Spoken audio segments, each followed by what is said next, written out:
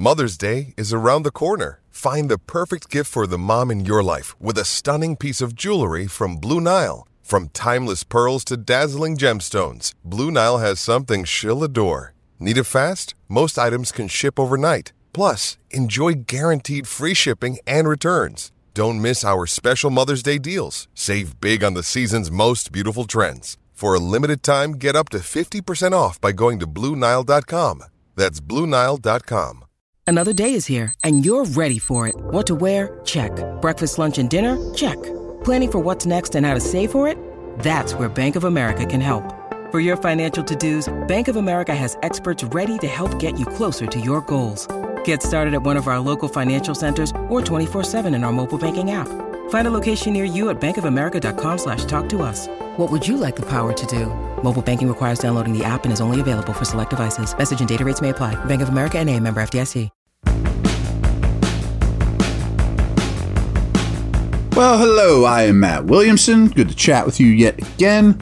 This is my last pod of the week, last one before I hit the road to Indy. Actually, that might not be true. I might have to record one from my hotel again this weekend because Monday's going to be such a crazy travel day. Give you one over the weekend for Monday, and then starting Tuesday, we'll be in Indy from late afternoon Monday till about noon on Saturday. So there's going to be tons of stuff I'm going to grab from the combine and talking to people and all that good stuff. So in the meantime, I forget which site I stole this from because it was a couple weeks ago, but it was the one free agent every team needs to retain. And whoever this was chose Cam Sutton. And there's some stats in this little write-up that I was unaware of, and I very much am in favor of keeping Cam Sutton. First of all, he's 27 years old. He has the ability to be an outside corner as well as a slot corner, and that's a skill that's harder to find now than people might think. You know, that you have to have the quickness to deal with those inside routes and the Welkers of the world. But he also is not Mike Hilton's size. And no offense to Mike Hilton, he's had a very good career and he's done great things with the Bengals. But true slot corners and true slot receivers are becoming less and less popular. People want Travis Kelce out of the slot, Kyle Pitts out of the slot, Chase Claypool out of the slot, Ingram, big tight end, big receiver types because they can block a little bit more. That the Ray McLeods and Wes Welkers of the world aren't as popular as they used to be or as people think. So Sutton, with his size, can do battle with, the modern day slots too. And he's fine on the outside, zone or man. Steelers played a lot of man this year. So here's the write-up about him. Sutton did not become a full-time starter until 2021, his fifth year in the league, after he signed a 2-year extension with Pittsburgh. But the Steelers' continued investment in the 2017 third-round pick paid off handsomely this past season. Oh, by the way, I'm tired of people saying Steelers can't develop corners. Well, here's a good example. Anyway, he established a no-fly zone on the right side of the defense in 2022. And here's the numbers I was shocked with. I knew he had a good year, but Sutton allowed just 32 receptions on 72 targets. His 44% completion rate allowed in coverage was the fifth lowest by any defender with 50 targets in a season since 2016.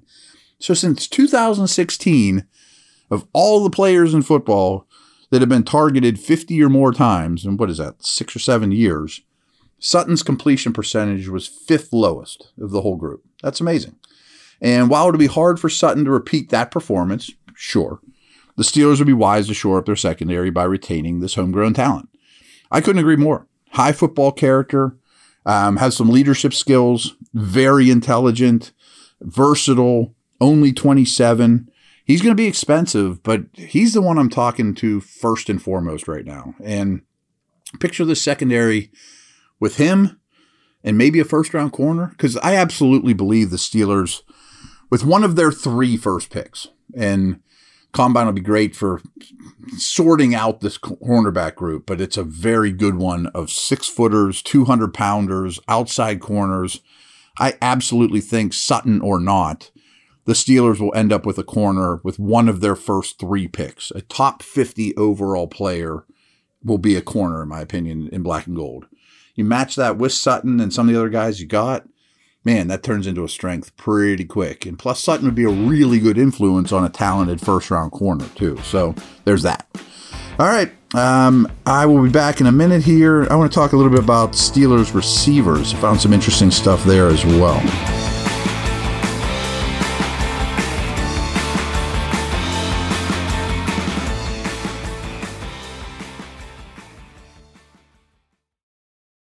When you need mealtime inspiration, it's worth shopping Kroger, where you'll find over 30,000 mouth-watering choices that excite your inner foodie. And no matter what tasty choice you make, you'll enjoy our everyday low prices, plus extra ways to save, like digital coupons worth over $600 each week. You can also save up to $1 off per gallon at the pump with fuel points. More savings and more inspiring flavors make shopping Kroger worth it every time. Kroger, fresh for everyone. Fuel restrictions apply.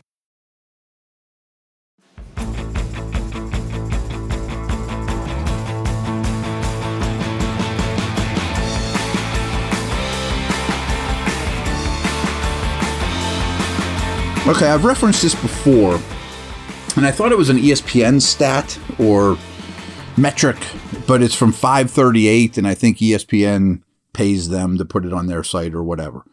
But it's a breakdown of receivers around the league, and they break them into overall. They have a score out of 100, best receivers in the league, worst receivers in the league. The ability to get open, which is something they don't just randomly call it, I mean, the ability to make the catch and then yards after catch. And of all the receivers in the league, right now this is sorted by overall. A.J. Brown got the best score in the league, 88 out of 100. Justin Jefferson was 85 out of 100. Tyler Lockett was 84. Stephon Diggs was 83. Deontay Johnson was 5th at 81. And then the year before that, he was even higher. He is number 1 at getting open in the whole league. 99 out of it. So if you sort it just by getting open, Deontay Johnson is in the 99th percentile. He gets a 99 score. Tyler Lockett's second at 95. A.J. Brown's third at 92. So by 538, who doesn't care one bit or another, they think Deontay Johnson's the best in the league at getting open. I understand he has some drops. Getting open's the hardest part of playing wide receiver. And the year before, I think he was second in this metric. Now, catch, he's not high. I mean, he's middle of the road. He's not terrible. He's not high. But if you just look at catching the football, do you know who's the number 1 in that metric? George Pickens. So I found that really interesting, that he gets a 99 out of 100 in catching the football, contorting, all those things, ball skills. Donovan Peoples-Jones is tied with him at 99. Mike Williams is at 87. That's a distant third. Now, the Steelers aren't going to be anywhere close in yards after the catch. I mean, they just aren't. I mean, the part of that's the offense. But I don't think Deontay or Pickens, for that matter, is bad after the catch. Deontay has shown time and time again he's good with the ball in his hands. But still, he was 5th overall, despite being 43rd. Or he gets a 40. Here's Deontay's scores: 99 at getting open, 56 at catching, 43 at yards after the catch. All that adds up to me. The catching the ball and the yards after the catch were not strengths this year. Where Pickens, on the other hand, is 14th overall in the league. He ends up with a 71 combined score, just behind CeeDee Lamb, just ahead of Jamar Chase and Terry McLaurin. So in terms of getting open, Pickens is a 48 out of 100. Not great. I think he has a lot of work to do as a route runner. But catching the ball, as I said, 99 out of 100. Yards after catch, 41. And again, I think scheme has a lot to do with yards after the catch. Now, I didn't realize they do this for tight ends as well. So I always wanted to pull up, take 1 second here to sort this, pull up Freiermuth. Freiermuth ends up 16th among all tight ends. He has a 44 score.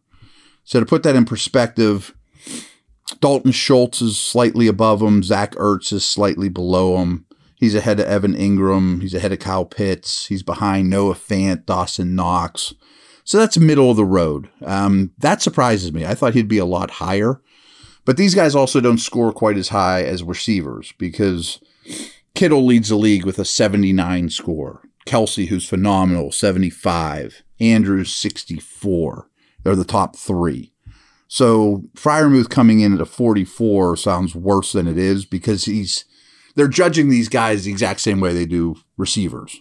So he's being judged against Deontay and Pickens and those dudes. So real quick, Freiermuth ends up as a 40 at getting open, a 44 at catching the ball, and a 57 yards after catch. So little above average yards after catch, which I think he's very good at. I expect him, and I'm shocked that he's not higher on this list. And I think next year he'll be 5th or 6th, and there's some names on here that don't quite add up at the tight end position. I think this metric is better for wideouts than it is receiver or tight ends. Jordan Akins from the Texans was 4th overall. Austin Hooper was 7th overall. They're fine, but I'm taking Freiermuth all day long over those guys.